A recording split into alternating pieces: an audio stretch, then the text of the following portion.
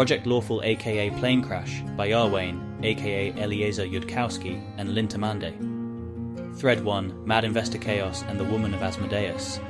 Episode 16.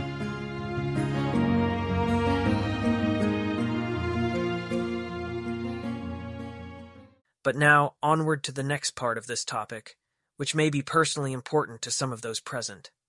Suppose hypothetically that Cheliax discovers an alien visitor, who we'll guess for now to be capable of interbreeding with Golarian humans, who is about as smart as the smartest Chelish people without intelligence headbands. Actually, can somebody remind Keltham of what the mean intelligence is around here, in the local measurements? He thinks he was told this number, but he's forgotten it since. Also, does this language have any more standard way to talk about the square root of the average squared deviation from the mean? 10, and no, that's how you'd talk about that.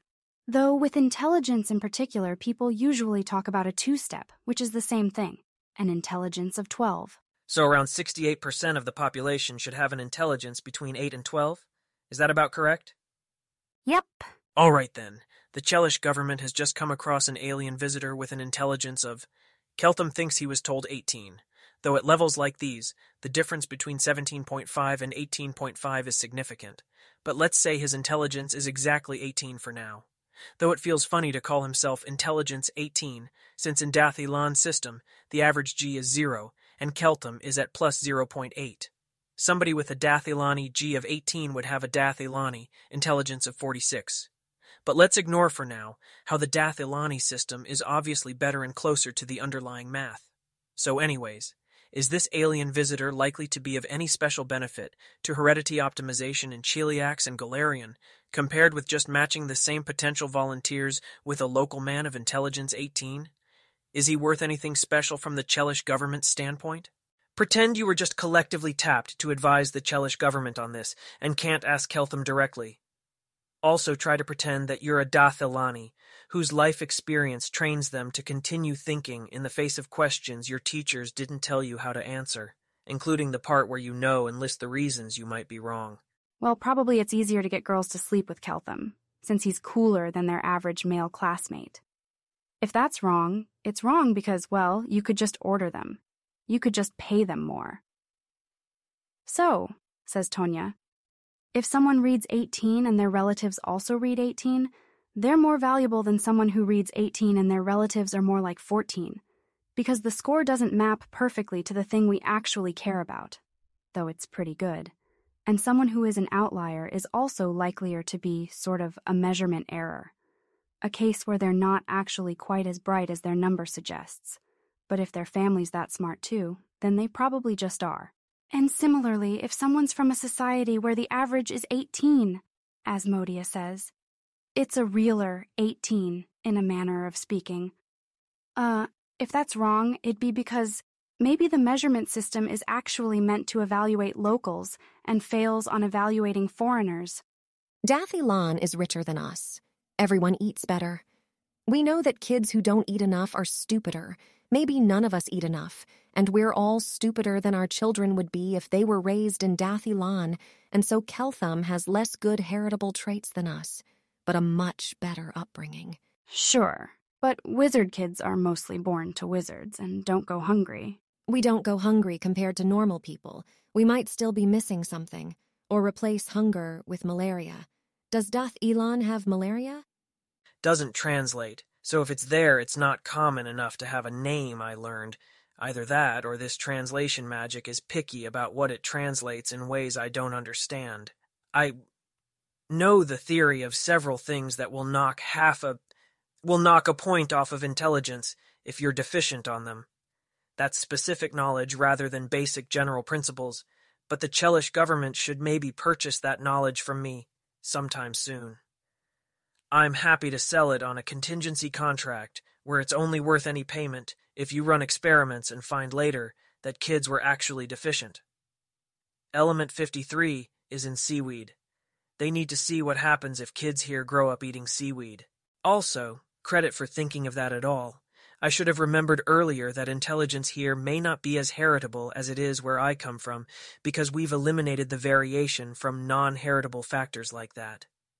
There are also potential contaminants that can knock off a point of intelligence or do other kinds of metabolic damage.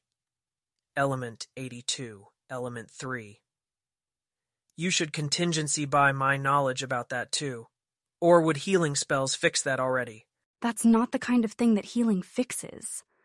Restoration might, but your average person who isn't an adventurer has never gotten a restoration.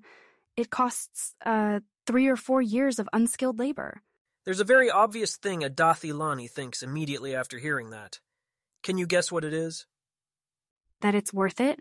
What's worth it depends on what you can afford. Do you even have that many clerics who can cast spells from a high enough circle to get your whole population that way? It's not the first thing a Dathilani thinks either. Try again? That we should at least check. Check what? How? Try a restoration on a number of random farmers that we can afford and check if their intelligence goes up afterwards. If you tried it on 5 of them and it didn't do anything for any of them, then it's probably not a big deal at least. Why, yes. That is indeed something that this advisory panel might tell the Chelish government to do, in order to help estimate the probable value of the alien visitor to their heritage optimization program, and also, check on general principles if there is anything that might be lowering your entire population's intelligence. Since you figured that out on your own from being told the basics, I will not charge for that advice in that form, though there are some further refinements for sale if you would like your results to be more precise and more meaningful. The other thing to keep in mind is that intelligence develops over time. Even if restoration immediately fixes nutrient deficiencies or subtle contaminants, it may not fix the way that intelligence already developed as a result of those nutrient deficiencies or subtle contaminants. So the other thing a Dathilani thinks of immediately is to try giving some children a restoration once every 3 months and seeing if on average those children grow up with higher measured intelligence than would be predicted from the measured intelligence of their parents.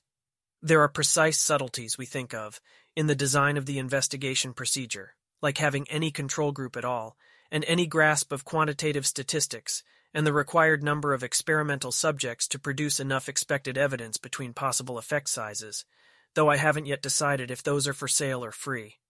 There are also ways we think of to start getting preliminary results faster, earlier, saving on time, like experiments on rats, followed by experiments on monkeys, who have shorter development times and aren't protected by sapient rights the same way as chimpanzees or humans. But again, I haven't decided if specifics like that are free, and they probably aren't. And then, if tests like that show an effect of routine restoration on intelligence development, you know that the general population has any kind of significant problem that restoration cures, and you can start trying to narrow down what the problem is and how to cure it without needing to spend precious cleric spells on restorationing every member of the population. The larger attitude I want to teach you is that everything around you is an investigative tool. There's a famous Dathilani fictional character who spent too much time fighting and now thinks in terms of how every object in a room could be used as a weapon. This is that, but for figuring things out. Your first thought was that, since restoration cured people, maybe you could use it to solve your problem and cure everybody in the Chelish population. Before solving problems comes figuring out problems, and the first step there is to open your eyes and look. Everything around you is a tool for investigation. It is a potential way to poke other things and reveal facts about them. Restoration isn't just a way of curing people of a set of problems. It's an investigation tool for seeing whether observable qualities of people are being affected by things that restoration cures. First, open your eyes and look, and ask how every resource you have, and everything in the world around you, can be an eye. Ione Sala has never deliberately tried to learn anything more about Nethys, or any other gods who aren't Asmodeus. Why run even a slightly increased chance of seeming heretical? But even she knows that this is the most Nethys thing that has been said inside the borders of Cheliax since the change of administration. She wonders if this was enough to catch Nethys's attention, and if Nethys is now looking at this very library and will try to... Well, no. Nethys can't make Keltham a cleric. Keltham's already some other god's cleric. But let us return to this advisory board and its report to the Chelish government on the potential value of the alien visitor. The board has recommended some experiments that might shed light on the general state of the entire Chelish gene pool, which perhaps should have been done already. Assuming they haven't been, Chelish governance does seem to contain some smart people and lawful beings. But if not, the alien visitor can sell some further refinements in those regards. Anyways, leave that part aside. How is the advisory board thinking about the basic question of whether it's especially useful to set up matches with an alien with 18 intelligence? Is it more useful than a match with an 18 intelligence local? Why or why not? What are the different theories there? What is there to say for and against those theories? It depends on which produces smarter children and grandchildren. Presumably, the government already has some sense of how valuable it is to them to have people of a given intelligence. So if you know which match produces smarter children and grandchildren, and by how much you know how valuable it is. You could maybe, Tonya ventures, compare marriages between Chelish INT 18 people to a marriage to, say, a Tian INT 18 person, and if marrying out produces smarter, or stupider, offspring, it ought to show up in that. An interesting thought. Especially since, if marriages like that already exist, you could go look at those marriages already, without needing to wait years to produce your advisory report. But before you look at a result like that, you should try to come up with some prior idea of which ways reality could be that could produce which results. What are the different things that might be true? What different results would they produce for Chelish Tian marriages? Well, people hybridize with some other humanoid species by getting traits from both, and hybridize with some species by getting traits from just one, and hybridize with some by not turning out at all. So it might be true that hybridization across ethnicities is like that, where you get a mix, or you might get something that's not quite in between. Like you get if you fuck a polymorphed air elemental. The kid isn't half air. They're just something else entirely. You'd be checking to see how people hybridize, more or less. I can tell you the result of that one. If a Chelish Tian mating is a human one, and the human matings work anything like they do in Dathilan. 23 package pairs of heritable information, remember? With each child getting their 2 packages, one from each parent package pair, selected at random. So most things in a human mating will be a mix, unless a trait is being determined all at once, in a single package pair location, the way that sex is determined by the sex package pair. Intelligence is not determined all in one spot, if it's determined here anything at all, like it is in Dath Ilan. There'll be bits of heritage all over the 23 package pairs that affect it, positively, negatively, and subtly. Well, and now that I've told you that, is there still anything you could find out from observing Chelish Tian matings? What could you observe differently, where you're not already sure of what you might observe? What could those possible observations say about the package pairs and the heritable information coding for intelligence? What could it be saying about what's going on inside of those package pairs, in Cheliax, in Tian, and in your guesses extrapolated from distant Tian to the far more distant Dath Ilan? The variance, says Meritzel. If you mix 2 18s, you probably get an 18, on average, but it's much more valuable to get a 16 and a 20 than 2 18s, because the 20 can end up running the country. If Chelish people and Tian people have the same bits making them smarter, then they'll have the same variance mixed. But if they have different bits, then they'll have higher variance. You have slightly impressed me. Be justly proud of this. She beams at him fiercely. Oh, good. After he said that, Keltham started to worry that some Dath Ilani flirting tropes wouldn't make it across the vast cultural gap, but at least that one seems to have landed. Now here's a harder question. How valuable is higher variance in the intelligence of offspring if the alien visitor has mostly different bits in his package pairs that increase and decrease intelligence? How much can the Chelish government gain from using that variance? How much should they be willing to pay? Well, depends how valuable smart people are. But one person with native-born INT 20 is itself something they'd pay a lot for, and the variance thing probably applies for a couple generations until it's all diluted. Yes. How much you're willing to pay for one intelligence 20 offspring does depend on what use you can make of them, which in turn depends on how clever you are in thinking up potential uses. This advisory panel of the greatest native experts in Cheliax on heritage optimization has been convened to make expert recommendations about heritage optimization to the Chelish government, since that is what this advisory panel knows more about than anybody else in Cheliax, or Galarian for that matter. This may now actually be true about you in real life, by the way. Anyhow, the rest of governance will decide for itself how valuable an intelligence 20 person will be for purposes of fighting at the world wound and such.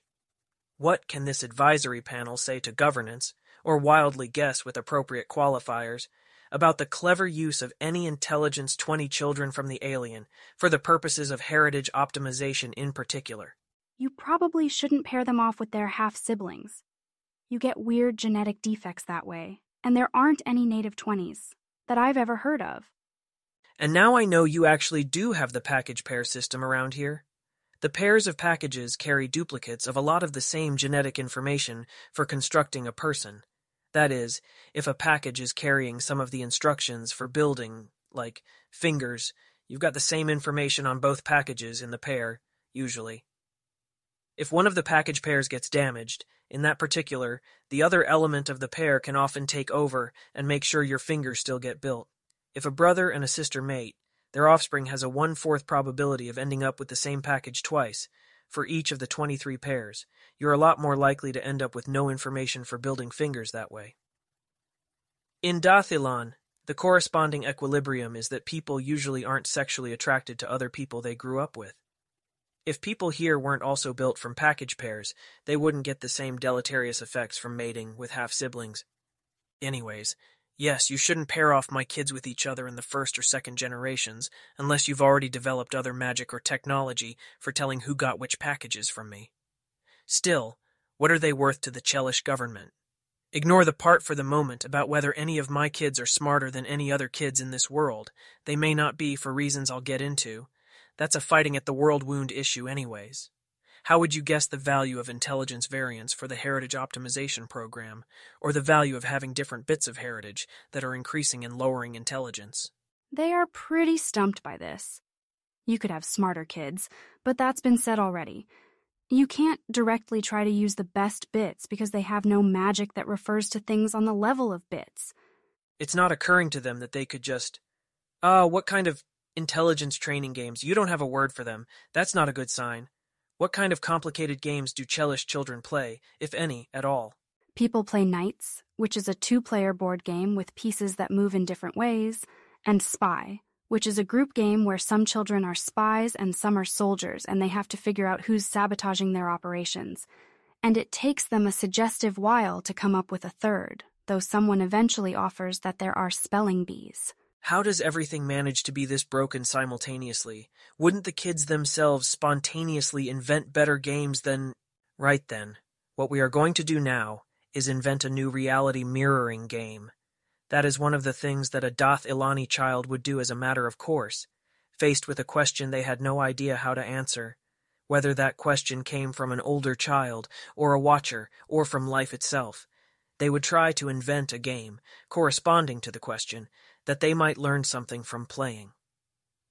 There is math that I know which describes in a quite simple way the value of variance for heritage optimization as it happens, or the result of having the variations come from different bits of heritage. But it can be hard to correctly derive the math that will give you the fully general answer right away. Inventing games can be straightforward in a way that doing math is not. I did tell you how the 23 package pairs work, so why not invent a game with, say, 4 package pairs, and 4 places in each package where heritages can potentially vary? How would you make a game like that and play it to learn something about how heritage optimization might play out?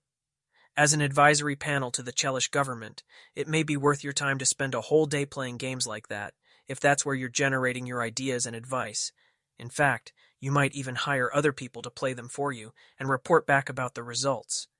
Though here, you can't do that yet, even if you brought in somebody else to hire in real life, because you're still learning how to invent and play relevant games at all. They set at this, somewhat abashedly. Everyone has 4 package pairs and 4 places where heritages can potentially vary, and each spot can either be a smart, or a nothing, or a dumb. And your score is the smarts minus the dumbs. Everyone can trade with other people, and you can drop the current person you're playing for any of your offspring. and other people tell you their total score but not any components, and you try to have the smartest person after 20 rounds. Would that be the right kind of game? Play it once and see what happens. They try it? It's not clear anyone is having any fun, but they work very effortfully at it. Mostly, everyone tries to do all of their trades with the highest scoring person around, who has no real incentive to trade with dumb people. This is probably reflective of life, but it's not very fun.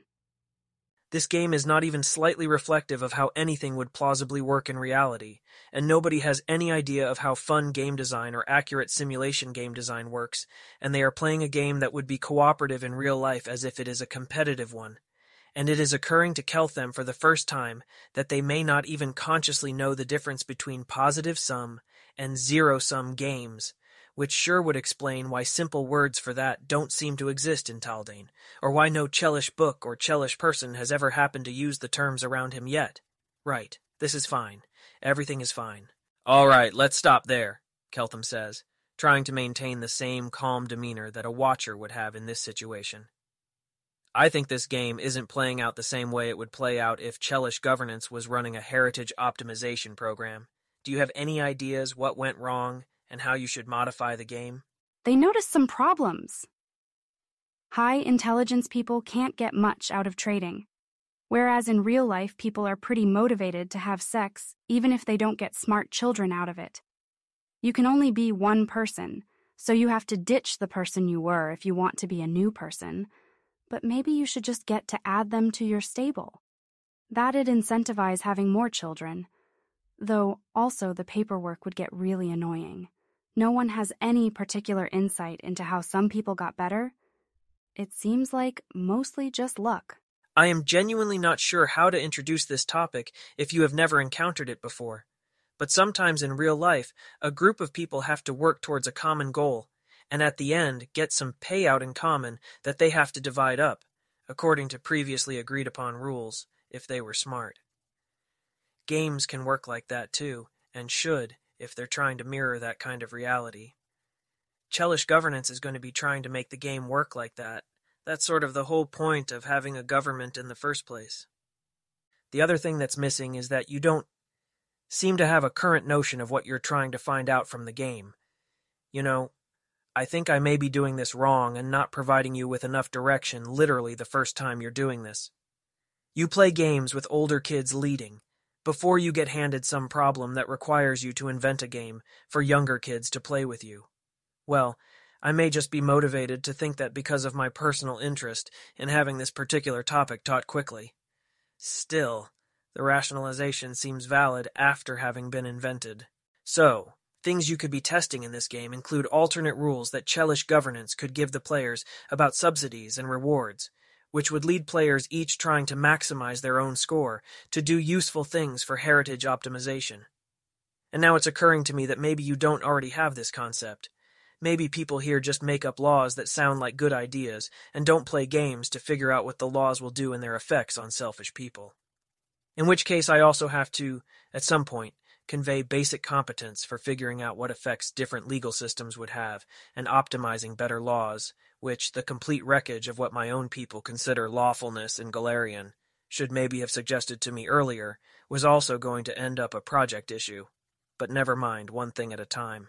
The other thing you were going to investigate was the effect of adding one person with different bits of heritage to the system. So, for now, just make up some fixed rules about points that players score by having smarter characters in their hand. Let's say there's at most 3 characters you can keep in your hand at one time, and your objective is not to score higher than other players. It's just to score as many points as possible for yourself. Characters can be male or female at random. Men can have any number of children in a lifetime. Women can have only 3 children per lifetime. When any 2 players mate their characters, they have to agree in advance on which player will retain the resulting offspring. Any time a mating occurs between 2 characters, one of whom has over 10 smarts, the Chelish government pays an extra point to whichever player doesn't end up owning the resulting offspring. Any time a mating occurs between 2 characters both with over 10 smarts, the Chelish government pays an extra 3 points to whichever player doesn't end up owning the resulting offspring. At the end of the game, everybody gets a bonus equal to total smarts divided by 10, which mirrors the real-life fact that smart people don't capture all of the value they create for themselves, and that smarter societies end up generally richer, even for the non-smart people in them. And remember, your in-game goal is to maximize your total points for yourself, not worry at all about how many points other players are scoring. Keltham goes on sketching some additional rules intended to make the game mirror real-life genetics and real-life incentives under conditions of government subsidy. Each player gets one free mating at the start of the game with the Tamkel character, which is the only one that has any smart or dumb values at the fourth locus of each chromosome. All other characters have neutral at the fourth locus. Tamkel also has only neutral values at the first locus, where other characters can have smart or dumb. There. This reflects the way that Tamkel has some different varying bits. You can't legally mate two Tamkel offspring during the first 2 generations afterwards. There are a few other characters as smart as Tamkel, but only Tamkel has any variation in the fourth locus for each chromosome. And then Keltham observes what happens under the new game conditions. Do they sort of get the point of the simulation now, or the incentives at all? Yes. Once he spells it out, they can follow how that's like the situation they're trying to produce. And they can try to fumble through it with all the new scoring rules in mind. They're still not clear on how you learn from this, how much Tamkel helps, aside from playing the game without Tamkel in it. Well, yes, after they've played this game for a few generations, they're going to score themselves, and then play a new game without Tamkel in it. Right. They're still evidently not having any fun, but they do this very diligently and get better at it over a couple of trials and take down their scores. They seem to find it hard not to track who has the highest score.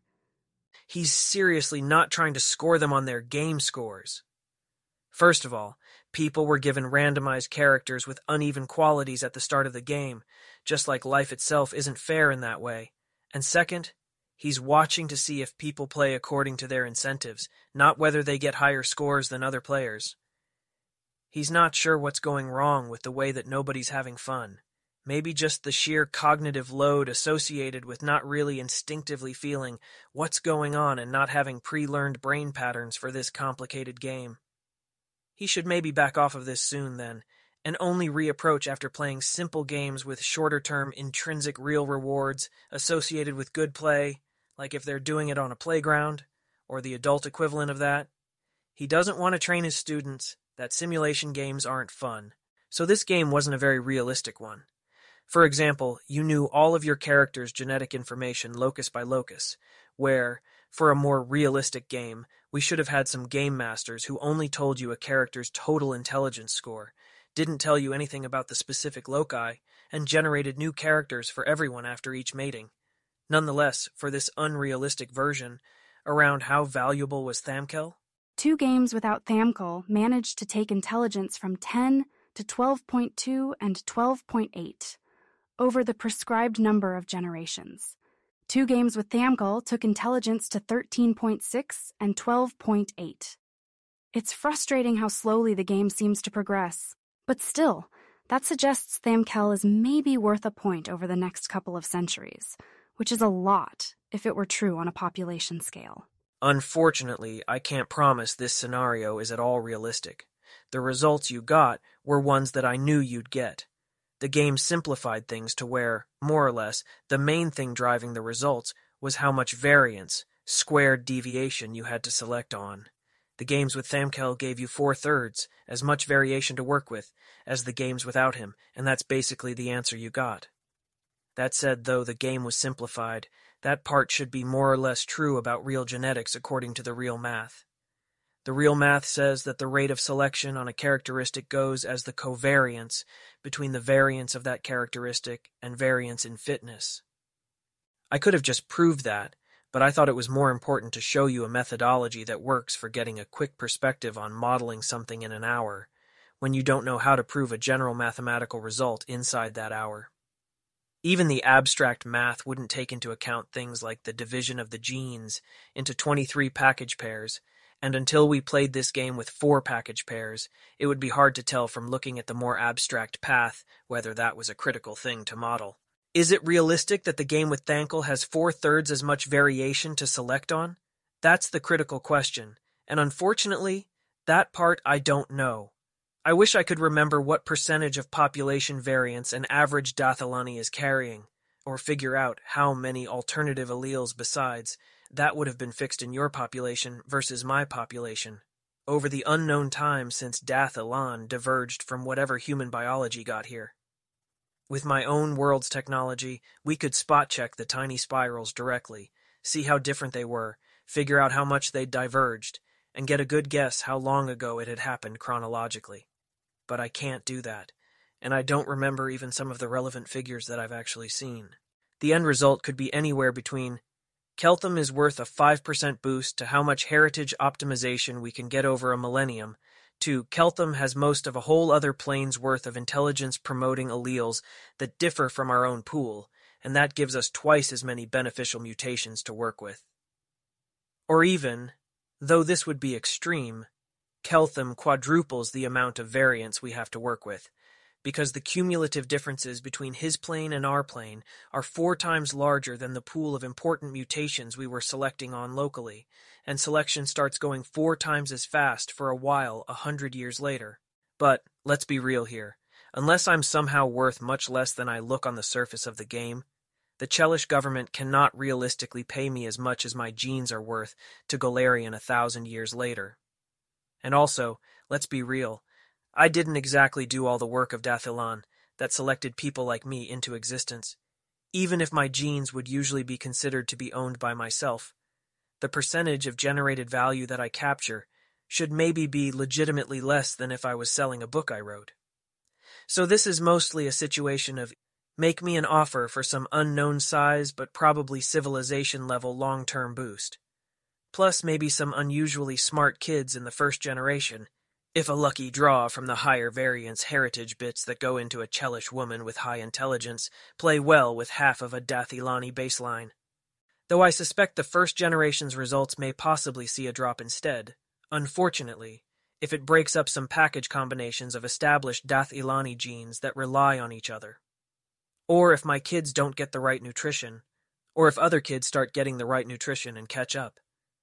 You're not paying for a higher mean in the first generation than you could have gotten with an 18 intelligence person from Tian. You're mainly paying for higher variance between smart kids over the next decades, centuries, and millennia, which is a lot more valuable than you might realize without doing the math or playing the game. If the end result is that you get all of another world's good ideas from its tiny spirals, it really is quite valuable. But most of the value won't show up in the very first generation of remixing the package pairs. What's a fair value on that between friendly trade partners, in a world otherwise dancing on the edge of imminent destruction by the world wound? Good question, really. Unless your government tries to lowball the offer by an amount I consider insulting or silly, I doubt that's going to end up the real sticking point. I suspect a larger cause for hesitation is that I find myself selfishly concerned with what sort of life my kids will lead, including the ones who only end up with intelligence 16 or even 14 if that's how much variance is in play, and the first generation ends up breaking important combinations inside the Dath Ilani baseline genome. I mean, the kids who'd otherwise exist instead of my kids wouldn't be hugely better off, unless you'd otherwise have found mates much smarter than me, so all fine from a good perspective. But I'm not good, and I know very little about this place, and it is kind of a gigantic flaming mess, and they'd be my kids. Well, that's the sticking point from my own perspective. But anyways, I have now conveyed to you, and so hopefully to Chelish governance soon after, that basic knowledge of reality's underlying workings, which is required to guess evaluation over the genes from an alien traveler with 18 intelligence, including the elements of great uncertainty and models thereof. I await your government's offer, and perhaps more importantly, testable predictions over my offspring's future circumstances. Nervous giggles. What about their circumstances do you want predictions about exactly? That they'll get a good education? That they'll, consider themselves to have been done a favor by your creating them? I frankly have not thought about this enough. I thought I had several more years at least to think about it, and when I contemplated it before, did not expect this quantity of potential variation from baseline circumstances I would need to consider. My kids considering me to have done them a favor by becoming their dad would be a start. But also, am I going to scream in horror every time I try to check in on one of my 144 kids, and they're being taught how to do arithmetic incorrectly in school? And should I even let that stop me, Or is it just the kind of thing that somebody has to grit their teeth and accept if Galarian is ever going to be less of a giant flaming mess? The prospect of having 144 kids here would be less of a fun-awful question if this place was less of a giant flaming mess. Should I maybe at least wait until 2 successive waking hours have gone by without my realizing once again that in fact things in Galarian are much worse than I previously realized? This at minimum would seem to indicate some basic level of achieved epistemic stability that seems valuable for making irrevocable long-term decisions. My feelings about this are a bit disordered, and I'm not going to try to sort them out in 2 minutes. I can tell I won't end up with a great answer if I do that. There's a silence long enough it could be considered awkward. Galarian's probably going to be a whole lot better in 10 years anyway. You can stall on this one for as long as you can bear to. Yeah, here's another bit of knowledge. I'll throw it in for free. The little tiny spirals aren't perfectly stable. They degrade little by little over time. That's part of the story behind how getting old kills you. The tiny spirals in female and male reproductive elements are some of the most protected and best repaired in the whole body. But parents getting old before reproducing is still not good for kids. If a man does something really impressive at 50, people try to have his kids. Not that guy's kids directly. Unless magical healing or restoration repairs that. That's something we can also check by measuring the children's intelligence from existing marriages between people who have or haven't had restorations, though it also implies that adventurers should age more slowly, so if that's not already known to be true, maybe don't bother. But even if that is true, I'm not going to take 10 shitting years to decide a thing. A 10-year delay is not a trivial cost to heritage optimization in Cheliax and Galarian. I'm not slow like a tiny cognitive snail. I'm going to have any idea how Galarian works before 10 years pass. I'll see how fast it's improving.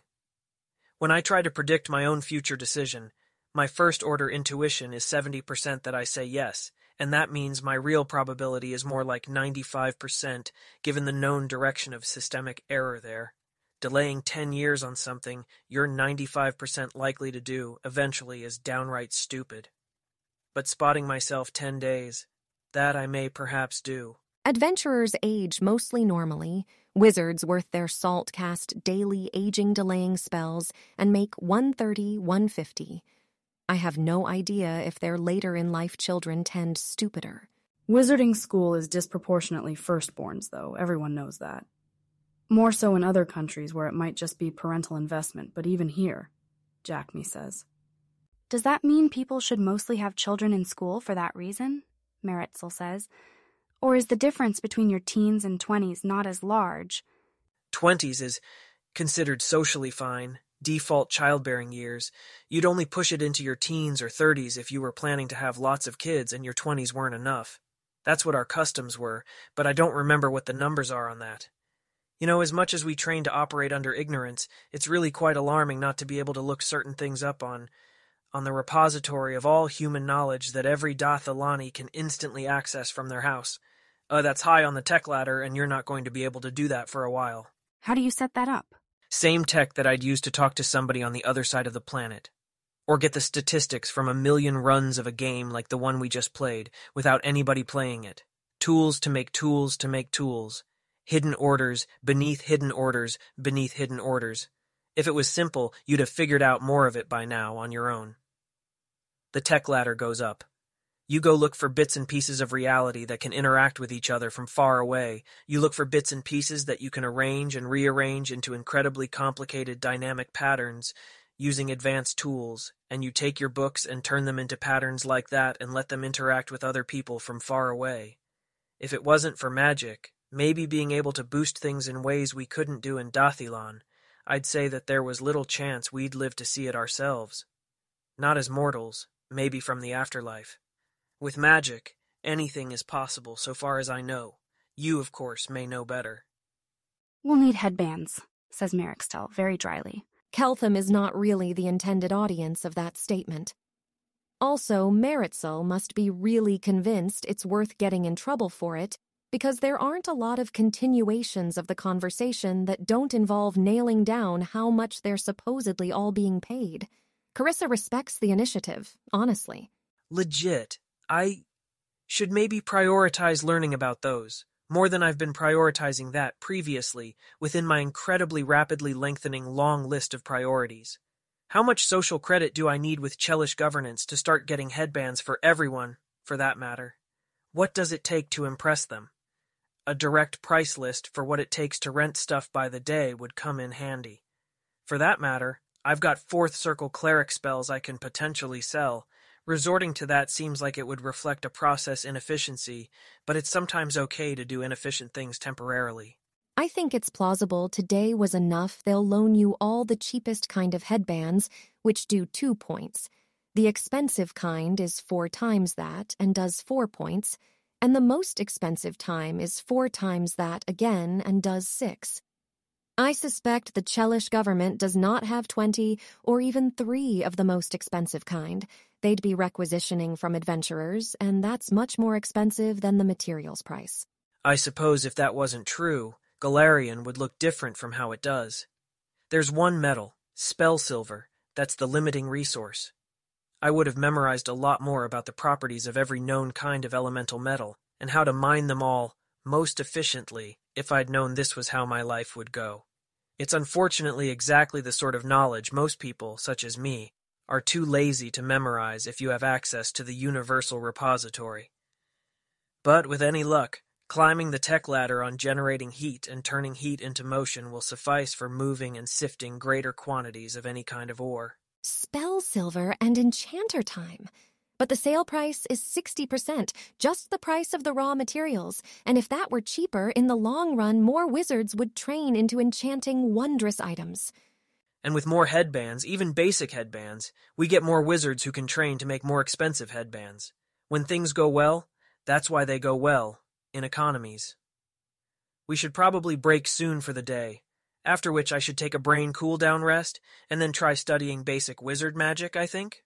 Though before then I did have a couple of things left to say about the optimization of hereditary information, and some of those points are cautionary and shouldn't be left off.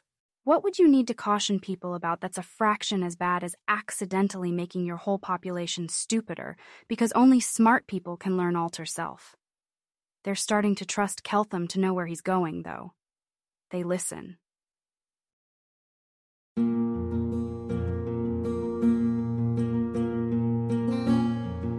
If you wish to support the production of this AI-voiced reading of Planecrash, please visit patreon.com/AskWhoCastsAI. Any help is appreciated.